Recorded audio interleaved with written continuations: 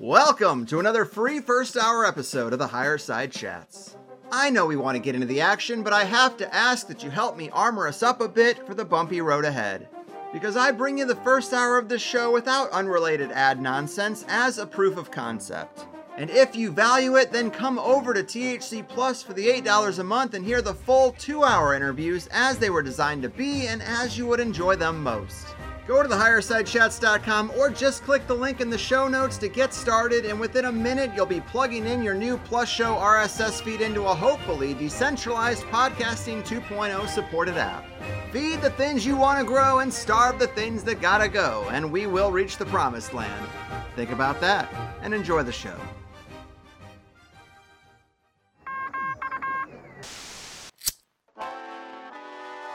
In the 1930s, President Franklin Delano Roosevelt addressed the nation through a series of radio broadcasts known as the Fireside Chats. His aim was to reassure the common man that our society would recover from its troubled times. Well, we're far from 1930, and I deal with a different kind of fire. For a new era of worldly frustration, we offer a fresh conversation. I'm Greg Carlwood, and these are the Higher Side Chats. Zippity-doo-dah, Higher Side Chatters, coming in hot from sunny San Diego. I'm Greg Carlwood, and one of the biggest disconnects between most people and myself is their assumption that happenings in the news, shootings in the mall, trends in Hollywood films, and even the reasons they might keep working at a job they can't stand are random, organic, and unrelated to each other or the conspiratorial connectivity that I so frequently notice. Folks so rarely follow the money, ask who benefits, question the information they're presented with, or give a second thought to the environment in which they find themselves. Yet the layers of life where one should watch out for manipulation by a multitude of potential string pullers are vast. And the most effective weapons are ones that unsuspecting targets don't even consider existing. And many people do find themselves under attack by toys we're told aren't even real. From those sensitive to electromagnetic frequency and victims of gang stalking, to exotic crowd control techniques, and those who every day overlook just how severely social media is fucking with them. And of these domains we tend to assume are unmolested, none is so nonchalantly taken for granted as the weather and climate. And none is capable of wreaking more havoc either. Are we truly on the trajectory they say we are? Is mankind and red meat really the problem? And if rain can be made, storms can be steered, and earthquakes can be activated, should we start looking at these sorts of events differently? Well, today's guest, Jim Lee of ClimateViewer.com, would be the guy to ask because he's an expert on weather warfare with over a decade of research on the history, present, and future of weather modification and climate engineering. All of Jim's research, websites, and social media can be reached on Climate Viewer News at ClimateViewer.com, and he is also the creator of Climate Viewer Maps on ClimateViewer.org, where you can monitor our world in real time on a 3D globe with over 600 unique maps and live feeds, an excellent resource you didn't even know you had.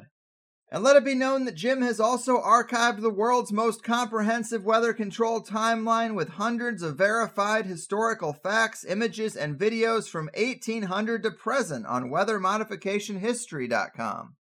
He certainly knows his stuff, so let's get into it. The weather weapon records keeper, skywatcher extraordinaire, and the guy who calls out the true climate changers, Jim Lee. Welcome to THC. Man, I'm feeling so high right now. I don't know what to do with myself, Greg. That's what I like to hear, man. And I am so glad you agreed to do this because you seem to know about as much as a person can about weather warfare, the manipulation of weather patterns, storm steering, cloud seeding, and all the rest of it. And I would consider the people who truly know this space inside and out to be a pretty small club. What was it that really took you down this path? Was there one event or one thread that you pulled that really took you down this rabbit hole or something? Certainly. Back in the day, I started mapping things. Obviously, you mentioned climateviewer.org, and I was using Google Earth, and I had a very good reputation in the Google Earth community where I was mapping out things post Fukushima, like all 440 nuclear reactors, missile defense radars, lasers, oh my. And this KML file, it's basically like all of the map dots in one file, was garnering tens of thousands of downloads. It was in the science section.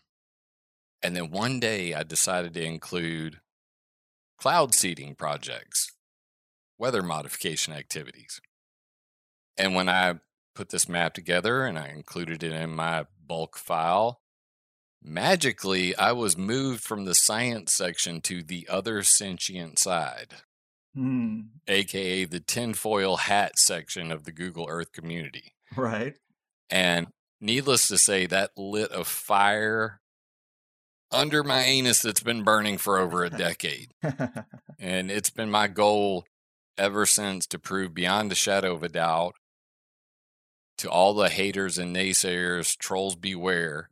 You don't want to come barking up this tree, because I'll throw weathermodificationhistory.com back at you and go, eat crow. That's kind of where we're at with that.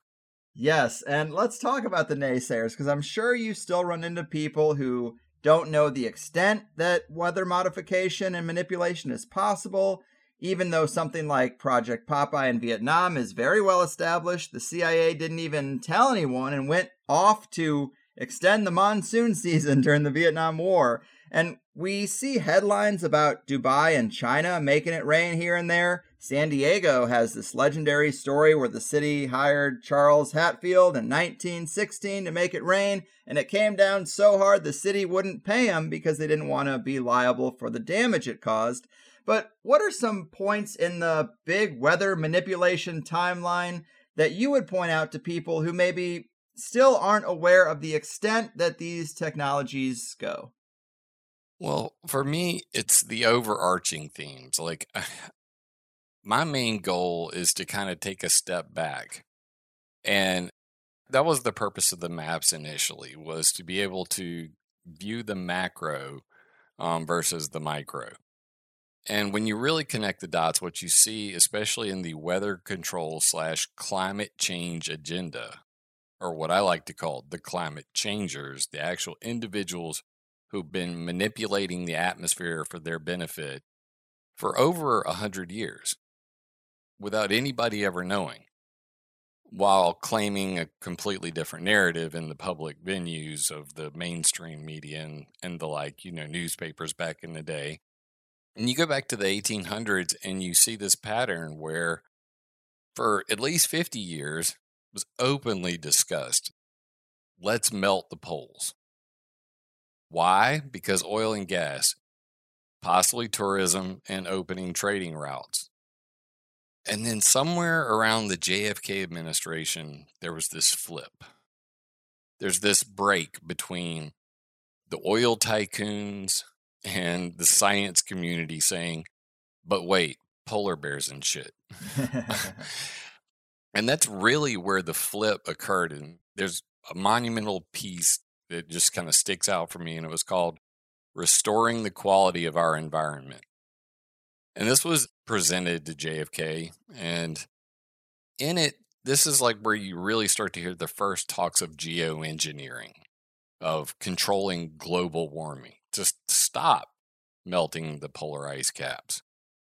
When you had 1889 Jules Verne talking about firing a cannon to tilt the axis of the earth to melt the poles, to Carol Livingston Riker talking about end of the iceberg menace, to where two Russian dudes were saying, hey, let's put a metal ring in space to melt the poles. And then the United States military went and did that with the Westward Needles.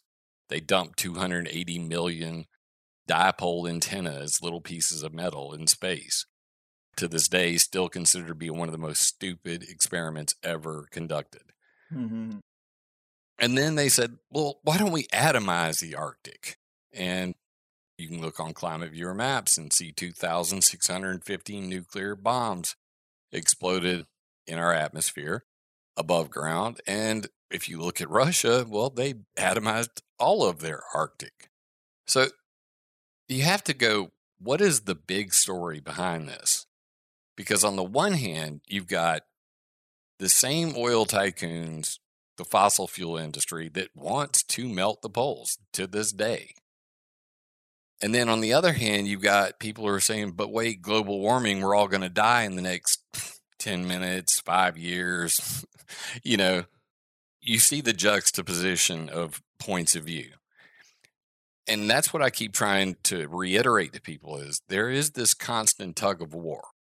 And it's not like either opinion has changed much in the last century. The oil industry, the fossil fuel industry, still wants to melt the poles. The science community wants technocracy. They want control of your life, control of energy, control of all natural resources, including the number one natural resource on the planet, human resources. So if the technocrats want to control your life because of global warming, because polar bears and shit, and the oil industry wants to maintain its, grip on energy, which also maintains their grip on money. And the only way to really increase that now is to expand its ability to continue to garner all of these resources.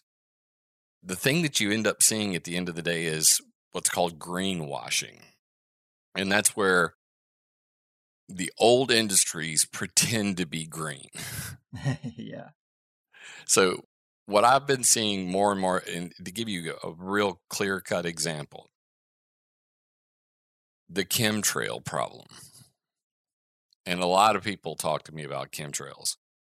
And I just recently did kind of a revision series of videos on YouTube. You can find me on YouTube, Climate Viewer. That's all you got to type in. And I've been running this hashtag Cirrus Clouds Matter. And during this, I think I did 5 videos about an hour apiece, and I barely touched the surface of all of this. But the problem that I see is that they've identified the fact that the clouds that everybody's complaining about, whether you call it a chemtrail, a contrail, persistent contrail, spreading contrail, contrail-induced cirrus, aviation-induced cloudiness, I personally call them plane farts. When the plane farts spread out and they block the sun, they create cirrus clouds. Well, those cirrus clouds work just like the clouds on the planet Venus. They trap heat, and they permanently trap heat. So here's that tug of war we were talking about. You got the climate alarmist technocrats saying, but wait, these clouds are trapping heat. That's going to cause global warming. Greenland ice sheet melts more when it's cloudy. Google it. And then on the other hand, you've got the oil industry, which supplies the gas that goes in the jets that make the plane farts, that make the clouds, that melt the poles. Wait a minute. So let me get this straight. You don't want to melt the poles, so you're going to do it with biofuels now. You want to do jet biofuels for contrail control. But wait a minute. The oil guys are the ones who are going to make that the biofuel. And you can see it right now, like, all of the major oil companies, we're researching new algae-based fuels and, chicken fat and camelina plant and all of these different ideas that they're coming up with for these jet biofuels, or what they like to call alternative aviation fuel. Basically, it's the same thing as ethanol, like they're putting in your car. Hey, we're going to grow some corn. 10% of your gas is now corn. The problem I see is that they are greenwashing away this problem, but at the same time, their agenda is still clear. Melt the poles. The other people's agenda, look climate friendly, maintain fear of global warming. So what I really see as the most damning thing of all is that the IPCC, the Intergovernmental Panel on Climate Change, they say global warming's bad. We need to, this is quotes now, limit global warming to 1.5 degrees Celsius. Back in 1966, 1965, there was this weather and climate modification report. And in it, this is a National Science Foundation report. In it, it said stratospheric water vapor alone, just water vapor coming from planes, will raise the temperature of the planet by 1.6 degrees Celsius and would melt the poles. Wow. So they actually agree. Yes, and something else I learned from you in this realm is that even though blocking the sun or planes causing global warming sounds pretty epic, the airline industry has been sued for this very same thing before in 1970 by the states of Illinois and New Jersey, right? That's correct. And that was a real punch in the face for me. You know, I had been heavily debating what I would consider to be two of the worst groups of chemtrail debunking trolls on the internet. One being led by Mick West of Contrail Science / Metabunk fame. He's been featured on National Geographic documentaries and everything in between, been on TV, debunking the chemtrail conspiracy. And the other group is a Facebook group, which doesn't even deserve mentioning, but these guys literally gang stalk people. When I learned of this and I went to them, they went into complete denial mode. Like, this is not a thing. And I'm like, no, this is clearly a thing. I mean, here are the, government records on it, and here are the newspaper articles. And yeah, they said that back in 1970, the chemtrail problem of planes making farts, making cirrus clouds, blocking out the sun was called smoke pollution of the sky. And that when the state of Illinois and New Jersey sued the airline industry over it, the Secretary of Transportation, James A. Volt, actually tried to step in and settle it out of court.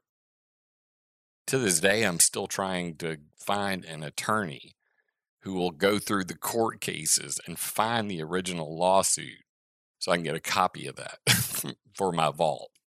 But regardless, I have enough documentation to prove, beyond a shadow of a doubt, best of my ability, that this is a thing that occurred.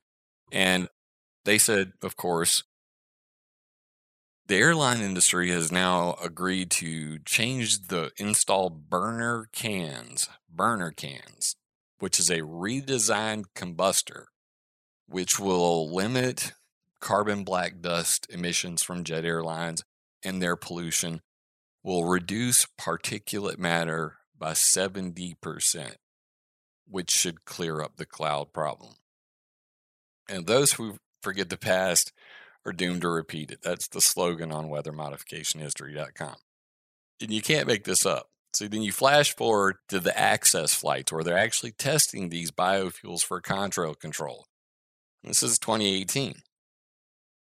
Now, it's on the NASA website, and you can read it, that jet biofuels will alleviate the contrail cirrus problem due to the fact that they burn more cleanly and will, wait for it, reduce particulate emissions by 70%. So I went to the EPA in Washington, D.C., and I actually made a hearing happen. Just, you say you got friends in low places. Some of my ex-hacker buddies said, hey, Jim, we found this text file on the EPA FTP server. And it says, if you want to have a hearing, please let us know. But the Obama administration's suing the airline industry over greenhouse gas emissions to make the climatards happy. And of course, I was the only person in the entire world that wrote the EPA and said, I'd like to have a hearing. And I got a call from senior policy analyst Lucy Audet or something like that. Anyway, full recording of the phone call. Absolutely hilarious. Sir, you could just send it to us in writing. And that's just as good as, if you were to come in and you could take as much time as you like. Well, I'd rather have a hearing. Oh, well, if you write us, you can write as much as you want. But if you come in, you'll be limited to only 10 minutes worth of testimony. I want a hearing. So we go up there. I say my thing, do my thing. And of course, my 10 minutes were epic. I brought 4 of my chemtrail friends with me, and they all told their own different versions of it. My favorite was when Max Bliss literally did the mic drop at the end that we will not, bow to your new world order. This is all being broadcast live on C-SPAN. When it was all said and done, this was right in the middle of the Hillary Clinton, Donald Trump election season. So September 2015. And EPA came out and said, you know what? We are going to actually regulate the airline industry based on the Clean Air Act. And immediately, Obama got with the United Nations, the International Civil Aviation Organization, the European Union, and China to agree to this biofuel, or what they call the Federal Alternative Aviation Fuel Emissions Pact Agreement, whatever. And then they basically forced the EPA to withdraw its entire lawsuit, no regulation. So it was July, EPA to limit greenhouse gases from airplanes. 6 days later, White House releases federal alternative jet fuel research and development strategy. September 3rd, 2016, China, US, and Europe pledged support for Global Aviation Emissions Pact. September 12th, 2016, Greens moved to dismiss EPA lawsuit over airplane emissions. So just like that, just like the 1970s, it's the second time in history where the airline industry had the possibility of regulations being put on it or lawsuits brought against it for the crap they're spraying in our skies, and they avoided it again. And in my speech, I said, look, this biofuel idea is stupid. It will not work. And here's why. You can't make this up. There's a guy there who is from the Sierra Club. And for those who don't know, this is a non-governmental organization, 501c3, nonprofit, Yankee Doodle Dandy dude with his little bow tie, thinking he's hot shit. And I said, what'd you think about the thing I said? He said, excuse me? I said, the clouds. I didn't say dumbass. I held it back. I said, the cloud thing. The fact that clouds, that the top scientists are saying that clouds created by planes, they trap more heat than 5,000 times what CO2 does. That a single contrail created by a AWACS plane trapped more heat than all of the CO2 emitted since the start of aviation from all of the planes that ever flew. Damn. And the guy looked, and this is in my speech, I'm quoting all these sources and going, why are we here today? Because Barack Obama wants to make all the technocrats from COP21, the Paris Accord, which Trump canceled on day one, really made him mad. Why are we here at the EPA talking about greenhouse gases coming out of planes when the main problems that everybody should be concerned about and they should be held to account for is metal nanoparticles coming out of planes and clouds, period.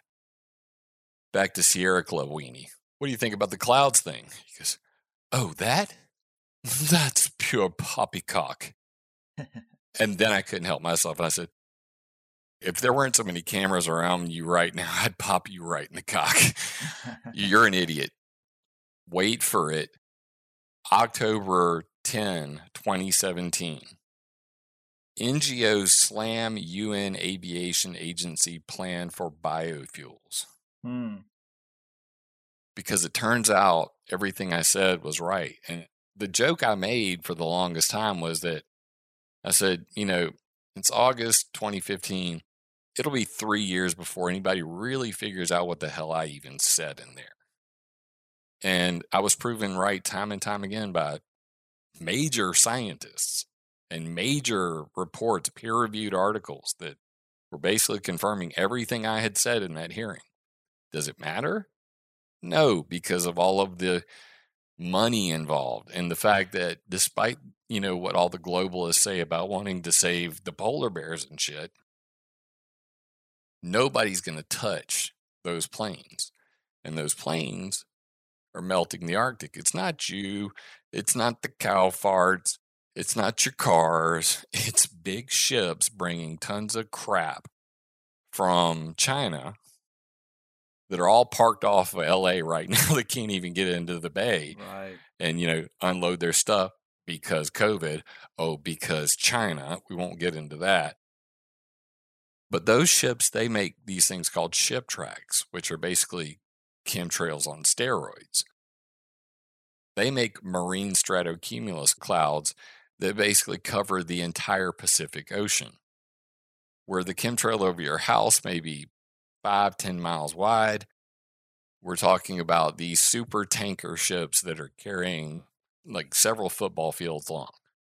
They're making these ship tracks that are sometimes 50, 100 miles wide and then several thousand miles long.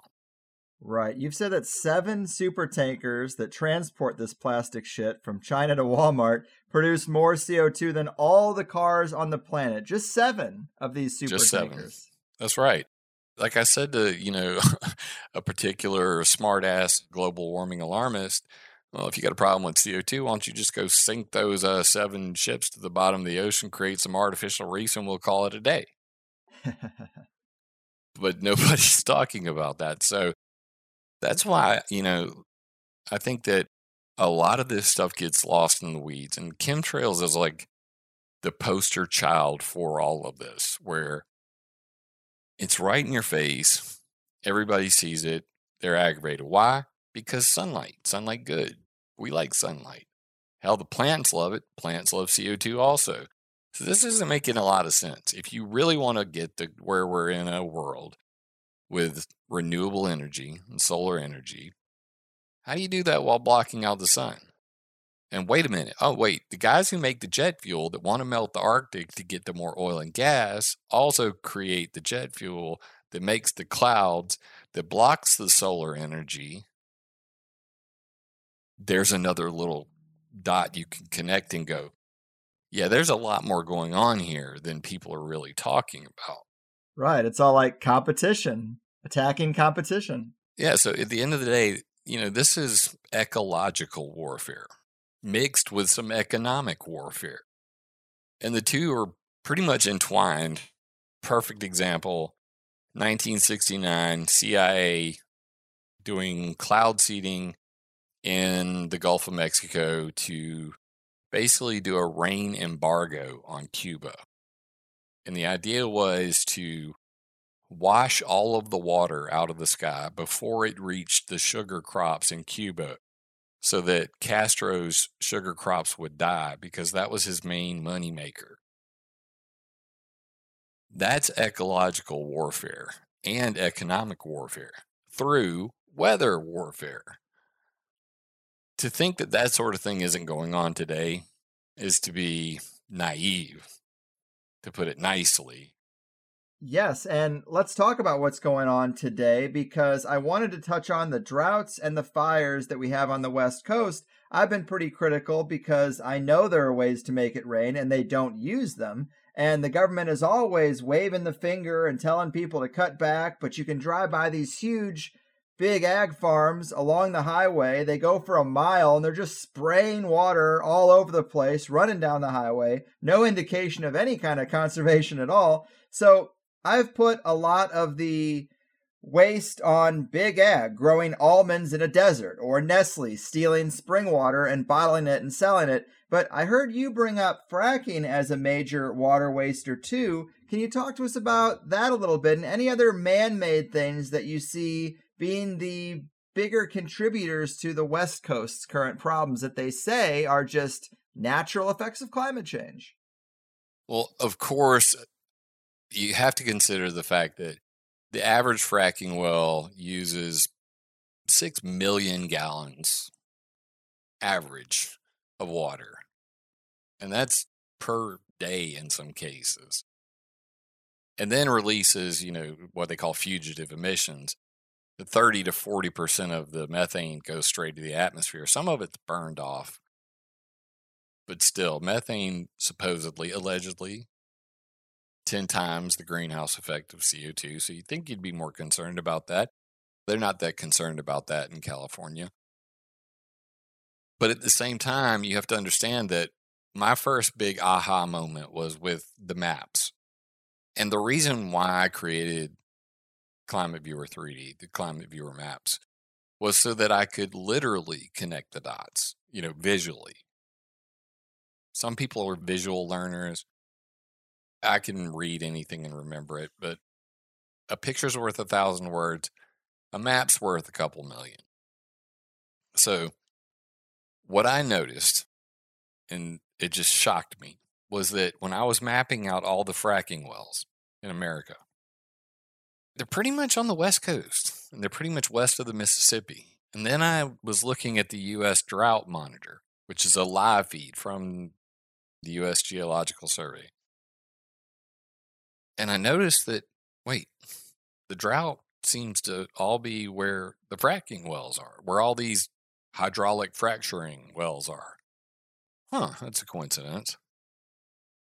And then I turned on another map layer, and it was operational cloud seeding projects, 2004 through 2012. Well, I'll be damned.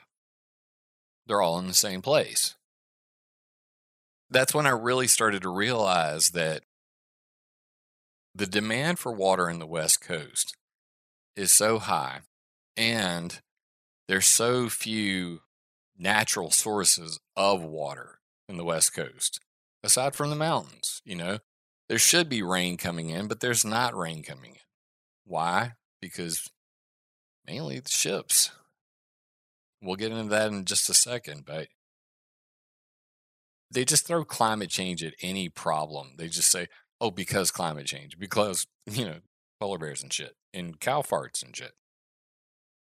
But at the end of the day, the fracking industry isn't held to account for, their water use, let alone the fact that they create radioactive waste. Have you ever heard of dirty socks? No. Everybody who's listening to this, go look it up. Fracking dirty socks. Basically, it's just, the wadding you would stuff into an old black powder rifle. Well, anyway, that wadding, whenever they go to compress and fracture the ground, it traps a whole lot of radioactive waste whenever it comes back out. And then they don't know what to do with them. So literally, I read a paper, it was like a news, blurb somewhere.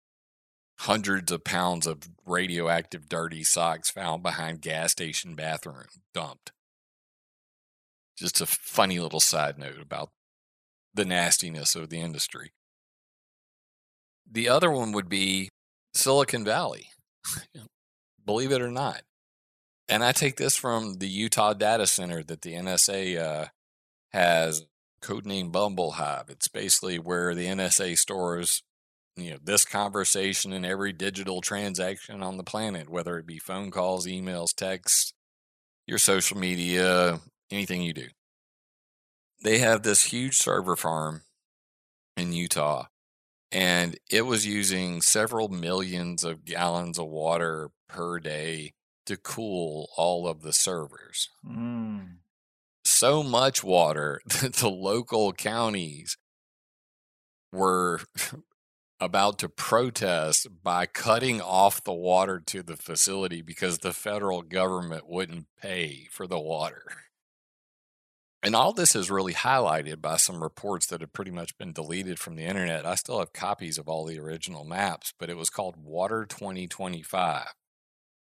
And it had like these areas of conflict in 2025 where conflict is highly likely due to water. And we were talking like Mad Max kind of stuff, where people are literally fighting over water.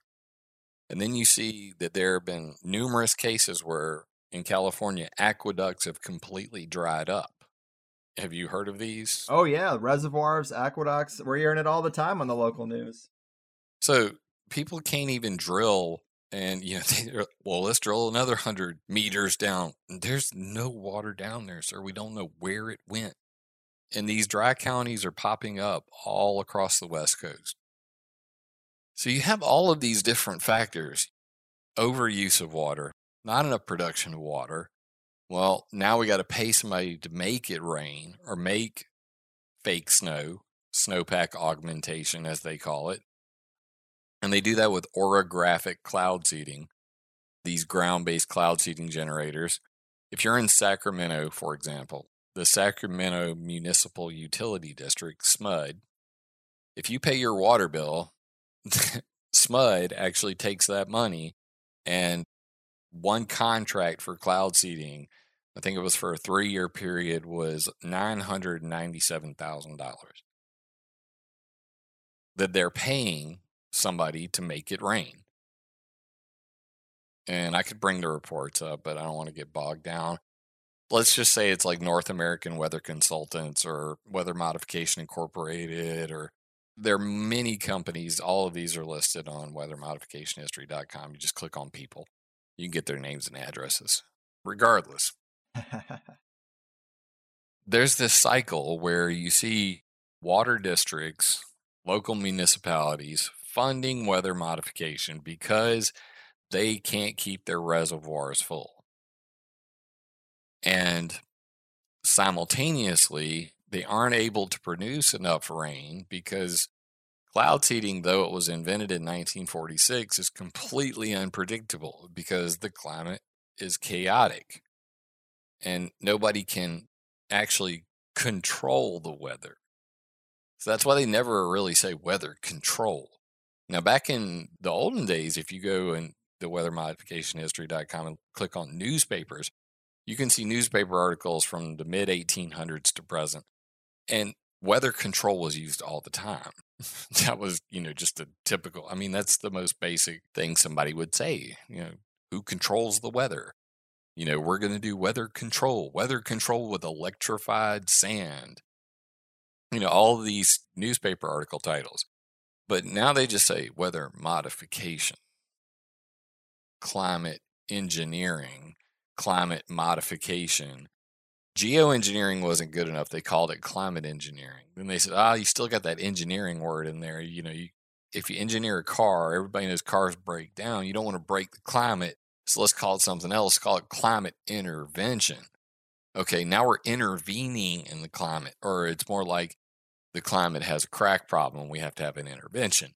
So it's climate intervention. Now, literally in the last year or two, they're trying to swing the pendulum again and call it climate restoration. So we've come from geoengineering to climate engineering to climate intervention to climate restoration. We've gotten so far from just the fact that you're trying to control the weather. Yeah. It's attempted control of the weather. Weather warfare, same thing. You don't know what your results are going to be, but if you can do enough of it, then you can make a big impact. And they don't care if it's chaotic.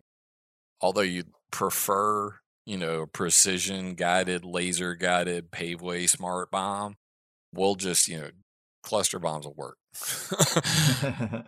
Right on. And man, this is kind of a switching of the gears, but an adjacent subject I've heard you talk about is natural cycles when it comes to weather, space weather, solar cycles, and even the moon. I heard you talk about this on Quite Frankly, and the idea that not only are we affected by these cycles, but that they actually plan events around them for when we might be most irritated as a population or susceptible to panic. And this is something you've looked at pretty deeply, isn't it?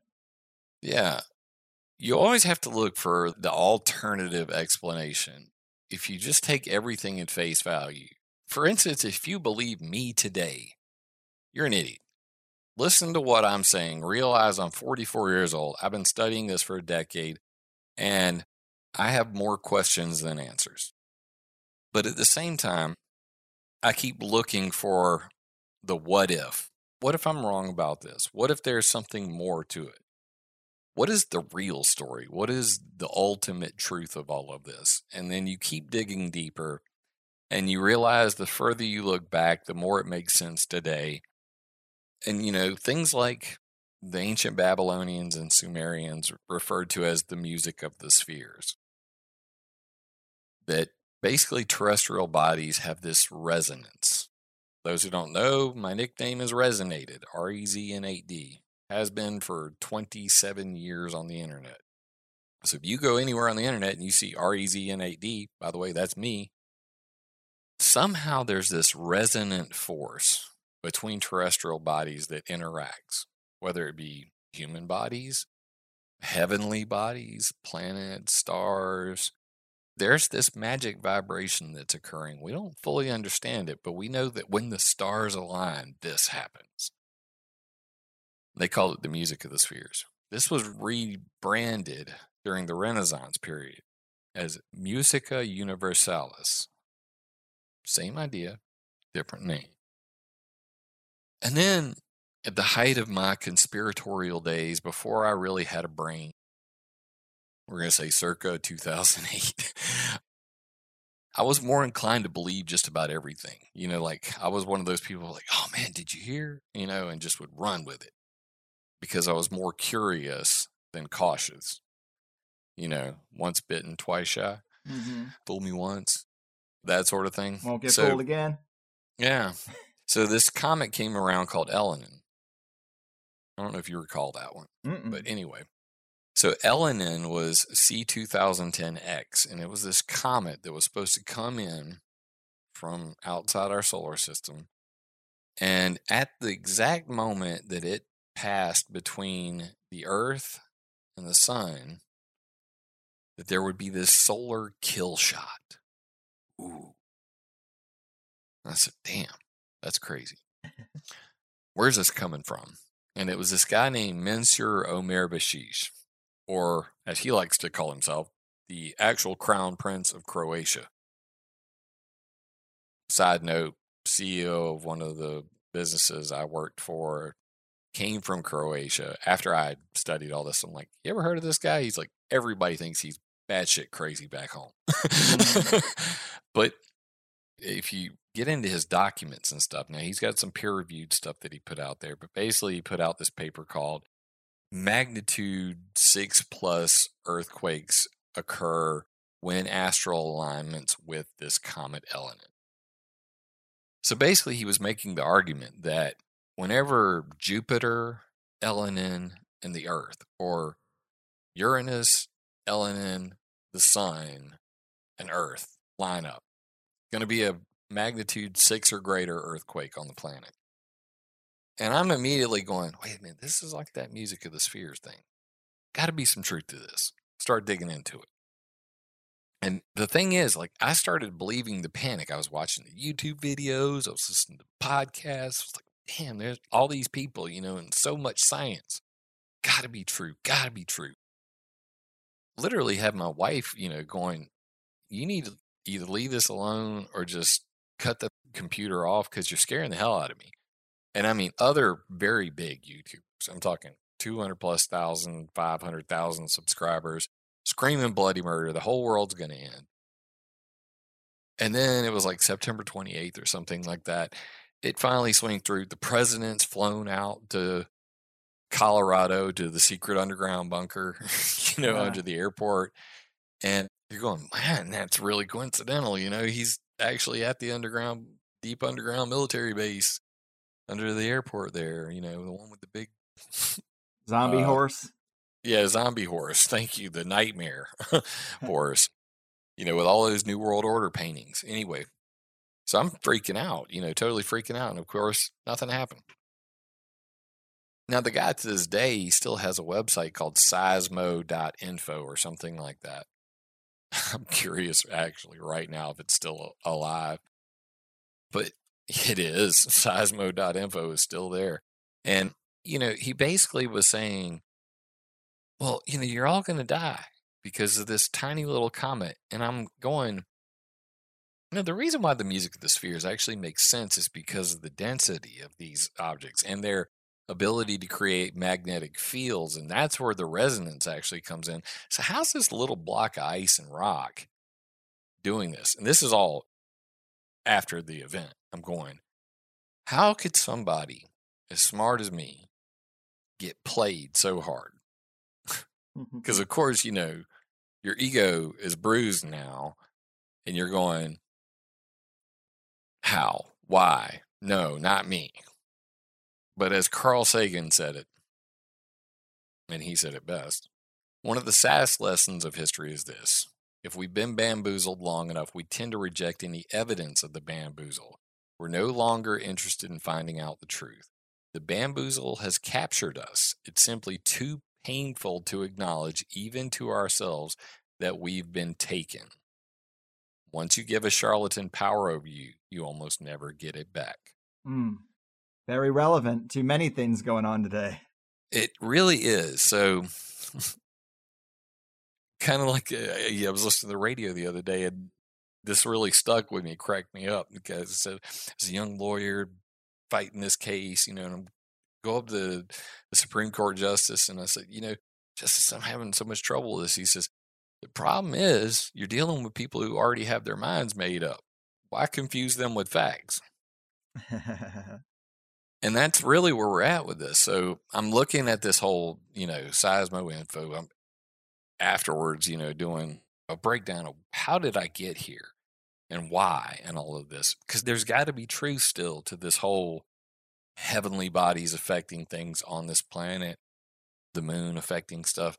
But how did I get sucked into the conspiracy? And then I learned about slave speak. And I learned to recognize the language that actually maintains the master-slave relationship. The actual language of conspiratards, as I like to say it occasionally. And I realized, damn, that's me. Like, I've been literally listening to all this stuff, but I never really heard the manipulations. And once I learned that, I had to go back and basically deleted 300 articles I'd written. And that was painful. Yeah. Because you realize that, and I don't think a lot of people would probably even do that. But for me, like, there's a point of pride to being right. And of course, everybody wants to be right. But then to admit to yourself that you've been wrong and that you've so poisoned the work that you've been doing that you probably should just start over. Yeah, I mean, it's going to happen in so many areas, and it takes a person of integrity to correct the record like that. But I also wanted to ask you about solar cycles and even the moon, because I heard you mention that in Business Insider, they talked about a 4-week cycle of hormones produced in your brain caused by the moon. A week where you're more social, one where you want to sleep, one where you're very productive, and then one where you're highly agitated, which is at the time of the full moon.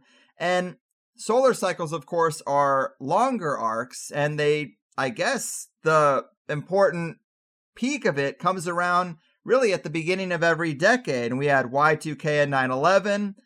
Then in 2011, climate change alarmism was really introduced. So it's like they put something out there when we're most likely to get swept up by it. And then, of course, the beginning of this decade, we have COVID. Hysteria has run wild. And I thought that was really interesting. If you have this data of, well, when are our agendas most likely to work? When are people least guarded against fear and panic? And then you implement them in those windows. I mean, I've had people say that the occult and magic and spells is all just a probability enhancer. Well, this is a giant cosmic probability enhancer for conspiratorial campaigns.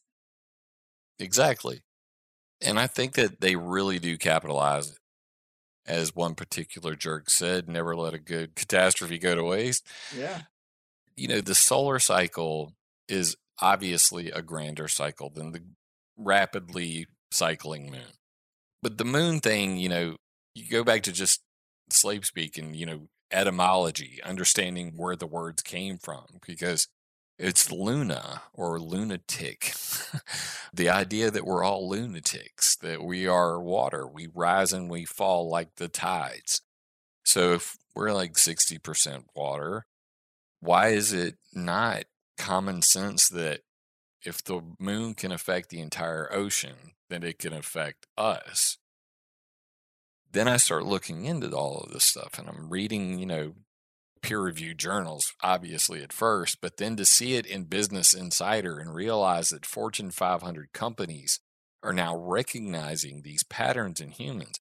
You can go into any hospital birthing ward and say, are there a lot of babies born around the time of a full moon? They'll be, yep.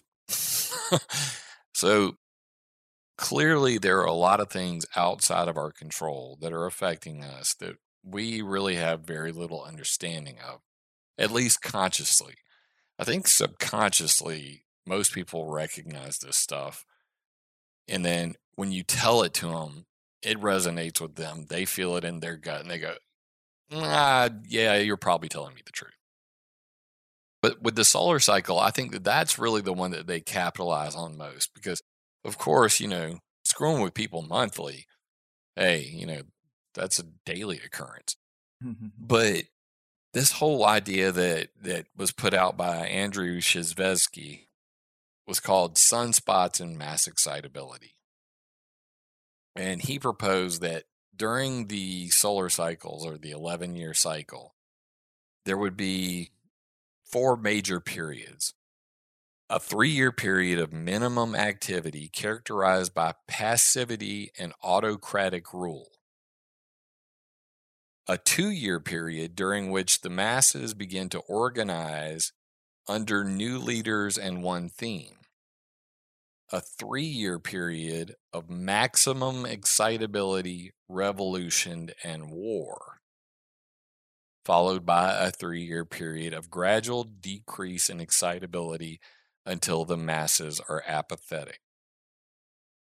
And then you look at the last solar peak, it was right about the time I was losing my freaking gourd over, everybody's like freaking out over these comets of doom. And I go, okay, yeah. And that's when I was, hanging out with Anonymous and the Arab Spring happened. Shit was really popping off. And then you look back and you kind of do like another posthumous breakdown of the past. And you go, well, there was that, mass excitability during that time. There was a bunch of revolution. Then it kind of, people started to generally not care as much. And then I'm looking at my wife going, we've got like another 3 years before people are going to really actually be excited and caring about all this stuff and ready for a change. It's going to be right around 2025. It's going to be popping. And you can clearly look at this as a person who runs websites and looks at my Google Analytics, from my YouTube videos. You do see that people have generally their give a fucko-meter kind of just petered off. And they've all gone back to watching sports or Netflix or just not as interested in the cause. And that's a great time for if you're, say, a technocrat that wants to change the world and implement all kinds of crazy stuff because people are very passive. So passive they might, I don't know, mask up, take a bunch of vaccines, agree to socialism, take a free check from the government, get paid more to not work than work, agree to lock themselves in their own houses. Yeah, I mean, there's a lot going on right now. And then you look at these cycles and you say, well, did they see it coming? And then you also recognize that, again, back to the same theory that's going on here, that during solar minimums, there's times when we have great plagues. It's a great time to release a virus right now. There's so much that plays into this, and it also plays in with the weather that during a solar minimum, the ionosphere is weaker. So because the sun charges up our shield, our force field, if you will, for all of those galactic cosmic rays raining down on us, we actually have increased cloud production. We have more clouds. The reason why is because to create a cloud, you need 3 things. You need some kind of cloud seed, a speck of dust, mold, bacteria, silver iodide in the case of cloud seeding done by man. They use dry ice and urea fertilizer. Ew. PB, all kinds of things. So you need a cloud seed. You need water vapor to stick to that cloud seed. Well, how do I get the water vapor to stick to the cloud seed? Ionization, galactic cosmic rays, static electricity. So galactic cosmic rays are basically, energy coming from space, raining down on us constantly. All kinds of different forms of it. But regardless, when our shields are down, more clouds are created, and we have more intense, longer lasting, more severe hurricanes. Of course, the people that control the weather, especially ones who would want to wage weather warfare, are fully aware of this. Yes. Wow, man. It's important for people to know about these things. I don't know to which degree they're going to actually prepare. People tend to listen to stuff like this and they're like, well, I'll just do it tomorrow. And then the crisis happens and you can't really make up for that lost time. Knowing how to make a bow and shoot it doesn't happen overnight. And all these issues, it's just, I feel so underprepared. And I just feel like I've been a house cat my whole life, never did the Boy Scouts thing. And now I'm just like a sitting duck. Well, I'm going to put it to you like this. My 12-year-old daughter is already in mixed martial arts. She already has her orange belt and is throwing around the boys in the class that have brown belts and black belts. I mean, whipping their ass. I told her she could date whenever she could kick my ass, which ain't never happening. So she's going to have to move out. But regardless, I think it's incumbent on everybody to be able to protect yourself, whether it's unarmed or armed, that you know how to at least purify water and gather. Be a hunter-gatherer. You may suck at hunting, but at least know how to gather. Buy a book on foraging. I mean, this is something that's like the most basic survival step you can take.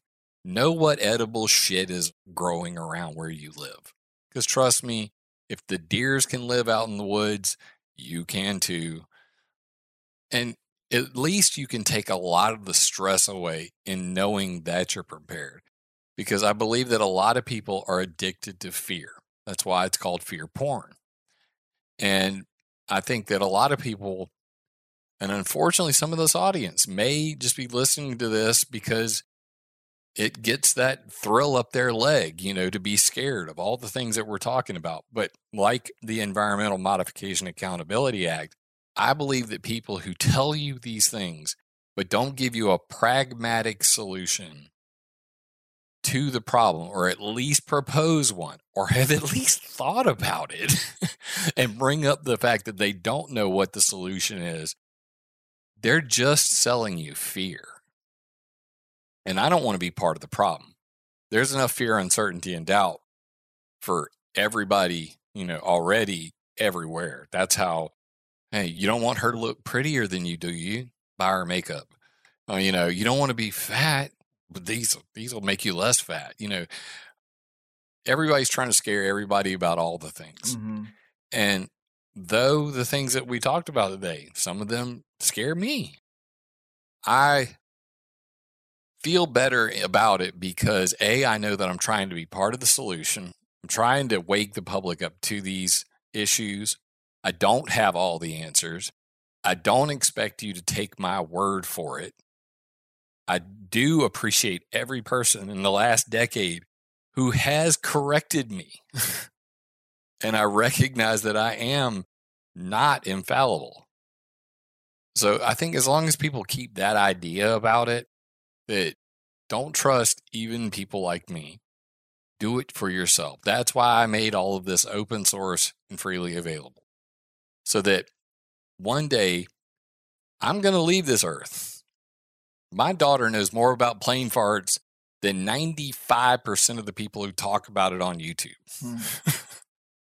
And that's where I start my education first, is that I look at the past and I say, how did people win in the past?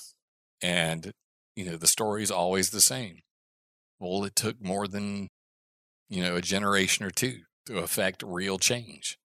So do I expect to end weather warfare in my lifetime, it'd be nice. Yeah.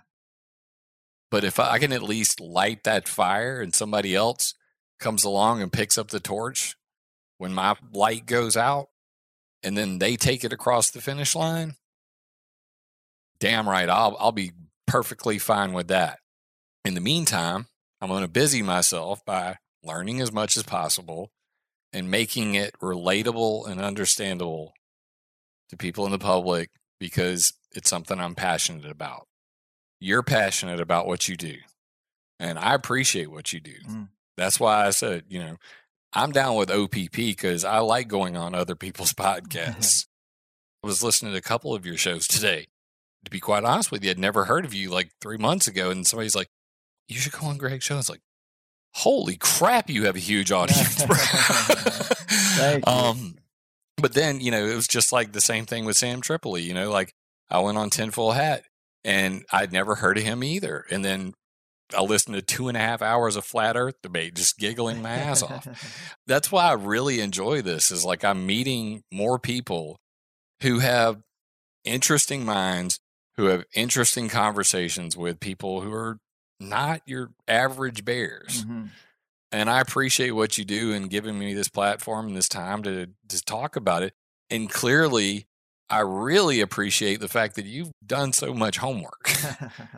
I've been on many a show where it was clear to me that the host didn't know the first damn thing about anything I'd ever done before in my life. I appreciate that. A lot of other hosts make my job easy, and the internet is a big place. I'm glad we found each other. We didn't even talk about the ancient ruins map that you have on the site, the Havana syndrome, frequency and resonance, and how dangerous that can be. So much interesting stuff you've talked about. But I'm scared enough for one day. And you have offered some great advice as to how to deal with it. A real public service, and knowledge is power, but only if you use that knowledge. So we got step one. We know what might be coming. Now it's up to people to actually take the remaining time between now and then and really do something about it. But man, it can get dense and dark, and the times are challenging. But as we're putting a bow around this here interview, I guess let the people know about your websites again and what they'll find there, the YouTube, all that good stuff. Well, yeah, like I said, my solution to this is at climateviewer.com/nmod, ENMOD. And climateviewer.com is my blog. It's my central hub. It basically links to all of my other things. It's where I've written these lengthy articles, which I'm about to delete again. I'm in the process of making weathermodificationhistory.com 2.0 right now. I have 7 timeline entries to go, and every single 153 timeline entries from 1800 to present will be an MLA format referenced, so they all hit Google Scholar. And it's all been updated. There's no broken links or anything, with a bunch of updated photos and all of this stuff, and a brand new interface, all that. So I'm going to do the same thing to climateviewer.com, which is my blog. Weathermodificationhistory.com is a reference material site that does not have my opinions on it. That's why I separated it. So it's all facts, no opinions, just references, stuff that you can literally shove in anybody's face and say, suck it. If it's a troll that you've been dealing with forever and you really want to stick it to them, weathermodificationhistory.com got you covered.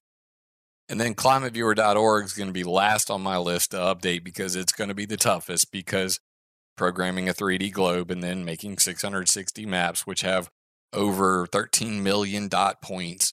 And then in addition to that, about 250 of those links are live links to external sources like NOAA, the USGS, and EU METSAT and all that. I'm going to go find out what new sensors are out there and bring them all into Climate Viewer 3D as well, so we can do some more climate monitoring. Hell, maybe one day I'll actually catch somebody doing some damn weather warfare live on YouTube, which is why I really invented the thing to begin with. And everything I do, I do it free of charge. So I basically take donations on Patreon at patreon.com/climateviewer. And you can find me on YouTube at Jim Lee Climate Viewer. So just type Climate Viewer in, you'll see me. And I typically do a couple videos during the week, try to take the weekends off, but thinking about doing a radio show like on the weekend. So the more the merrier, but I'd much rather be doing OPP because conversations like this are rare. And talking to yourself all the time gets really weird. Yes, it does. Man, well, cheers to all that, Jim. It has been a pleasure. You're the king of climate manipulation information, and I hope you get a lot of good feedback and followers from this. I can't think of a subject more worthy of keeping your finger on the pulse of. So hopefully people respond, and hopefully we can do it again sometime. But in the meantime, take care, man. I appreciate it, Greg. And I end everything I do with a pretty simple saying. With information comes power, and with power comes great responsibility. So please take the information that Greg and I have been able to share with you today to attack ideas, not people. Amen. I like it. Cool, man. Well, it has been a real pleasure. Enjoy the rest of the day if you can. Oh, I got a busy day of programming ahead of me. I appreciate it, Greg. I appreciate you. Rock me like a remote-controlled hurricane, people. The man, the myth, the legend, climate viewer extraordinaire, Jim Lee. This was an interview where I just walked out of my office and felt very vulnerable. My special lady had to talk me down a bit, let's say. But these are big, important things to be aware of, even if they're sometimes hard to act on immediately. Because for a lot of people, it would mean reorganizing their entire lives around fortifying themselves against these things. This is also an episode I recorded in October so that I could be ahead and keep the episodes coming with all the stuff I got going on. And it's not ideal to hear an older conversation, but it's better than a gap or taking a paternity leave month or something like that. But my thought here was that I don't want to just keep hammering the current agenda. But there's a lot of talk now about how these lockdowns and movement monitoring and limitations and all that good stuff that's being justified by COVID will be flexed over to be justified by climate change. So let's not keep harping on the last big lie. Let's get ahead of the next one a little bit. And Jim is exactly the kind of guest I love, very knowledgeable about his wheelhouse, but also not so serious that he can't pepper in a few good laughs along the way. I think we're similar people in that regard, and I think it makes for an informative interview that's also entertaining to listen to and not completely panic-inducing with a doom and gloom tone. Although I do find it to be one of the more heart rate-raising episodes we've had in a while. It is frustrating to me to know that the weather weapon technology is there, but not be able to 100% know when it's being used. It also makes it a genius technology. They can just turn up the dial, scare people into complying with a bunch of new restrictions, and people like me are going to look insane when we try to tell other people that these weather events are manipulated. If we thought the COVID narrative was hard to win people over on, the climate change one seems even more difficult. But if you want a full picture of the road ahead and the stages and the layers that are to be expected, I would go back to the last show with Gordon because it's all laid out really well there too. And this was great. I hope Jim becomes one of those guys we check in with every so often because he knows so much and there's a lot of stuff I had notes on that we didn't even get to. Next time, I guess. But in higher side news, speaking of a lot of people being difficult to reach, and maybe we should just stick with people who are already on our page, HigherSideMeetups.com is alive. I know I put out that announcement yesterday, and plus people had a hard time listening to it. It wasn't playing right, and that is my bad. I forgot how crucial it is for the free and plus episode files to have a different file name. And so I had to add plus to the end of it and re-upload it, and it's available now. Some are telling me it's still not there, but it is. They just need to let their feeds refresh or clear their browser cache. I've done all I can on my end to make it work, I assure you. I've tested it on my computer and on 2 phones. It's there. But long story short, Aaron from Colorado volunteered to help me get a meetup site up and running sooner than I was going to be able to do it on my own. And I hope people aren't shy about setting up small gatherings at bars and restaurants in their area to meet other THC fans. So far, we have 2 meetups on the calendar, a picnic at Victor Aves Park in Orwa, New Zealand, this Saturday, November 13th. Now, I did say on the meetup making guide page that it's best to give at least 30 days heads up because events need to get approved, and then you have to give people time to check the calendar and give me time to mention these events on the air. But if you're in New Zealand, there is a picnic going down this Saturday, November 13th for THC fans, which is a big one because people in New Zealand are clearly itching for some sanity, and I hope they can get together on this one. And then Saturday, December 4th in Horror, Sweden. You guys are not making the pronunciations easy for me, but we have one at a pub where the event creator Gavin says there are 4 of us here who listen to THC every week, and we will be showing up for this, so I know we have at least 4 people. Will you be joining us to navigate this vast conspiracy over a few beers? There's a little English-style pub at the venue. Turn left when you enter through the reception. Michael, the concierge, is on our page and knows we are going to be there. So that is awesome. That is exactly the way I would do it. Get a couple of buddies and plan to hang out at a certain place and just throw it on the THC calendar and see if you can get some more folks to show up. I mentioned an RSVP system in the announcement, and there will be that, but it is not quite enabled yet. It should be in the next couple of days. I'll probably create a rolling event in San Diego and hit up a different brewery every month. There are over 140 microbrews and tasting rooms in San Diego, so let's start working through them, huh?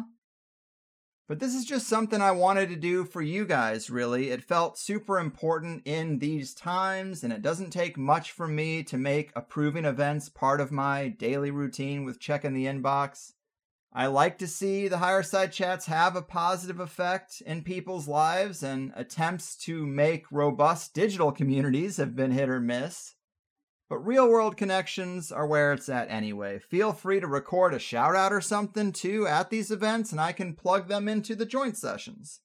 I also mentioned some website upgrades built around making everything as simple and user-friendly as it can be for mobile, which is where most people are listening to podcasts. And we have a few pretty awesome components to that are going to be rolling out. Be patient as we tweak things this week. But the biggest thing, the on-site player, is complete, and it's great. The number one thing people would want to do on the site is play episodes, and this is a bigger deal for Plus people because they have the comments section, and not every podcast player app handles password-protected content well, although plenty of them do. I wanted to rework our website, completely focused on the mobile experience and having it mirror an app-like experience. So now when you pull up any episode in your mobile browser, it is super clean. The player is redesigned for one-handed, thumb-friendly navigation with big buttons, 15-second rewind if you didn't catch a name or a reference, and a 30-second fast-forward if you want to get through certain sections or the intro music quickly. And a play speed button, too, for those who find Ross Ben to be too slow of a speaker.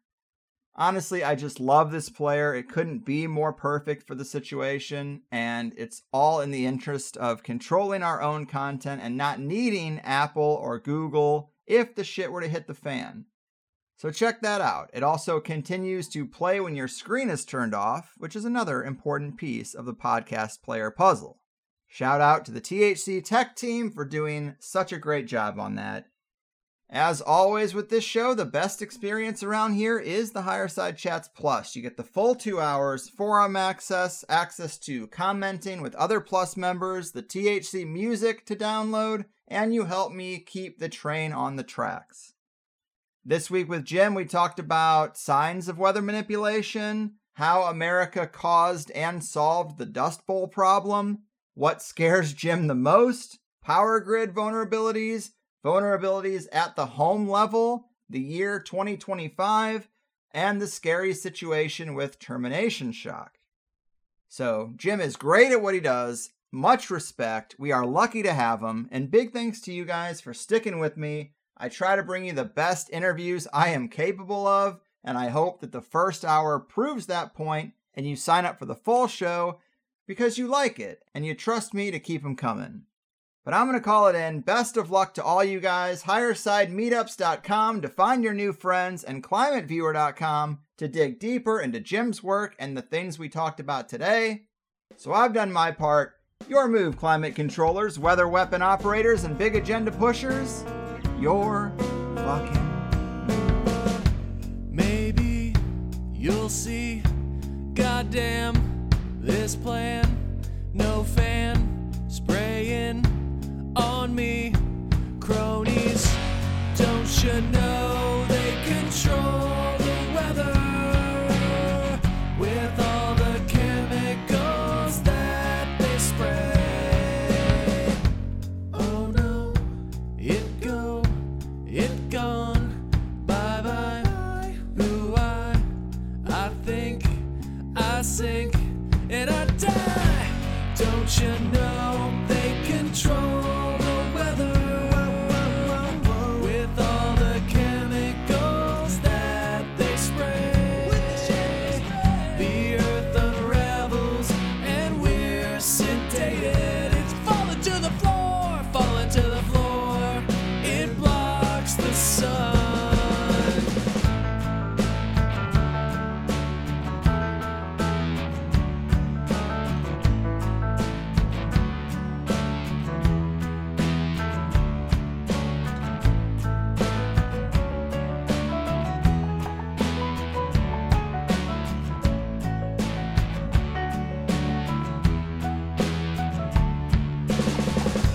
Don't you know they control the weather with a big old harp array? The earth unravels and we're sedated. It's falling to the floor, falling to the floor. It blocks the sun. Don't you know?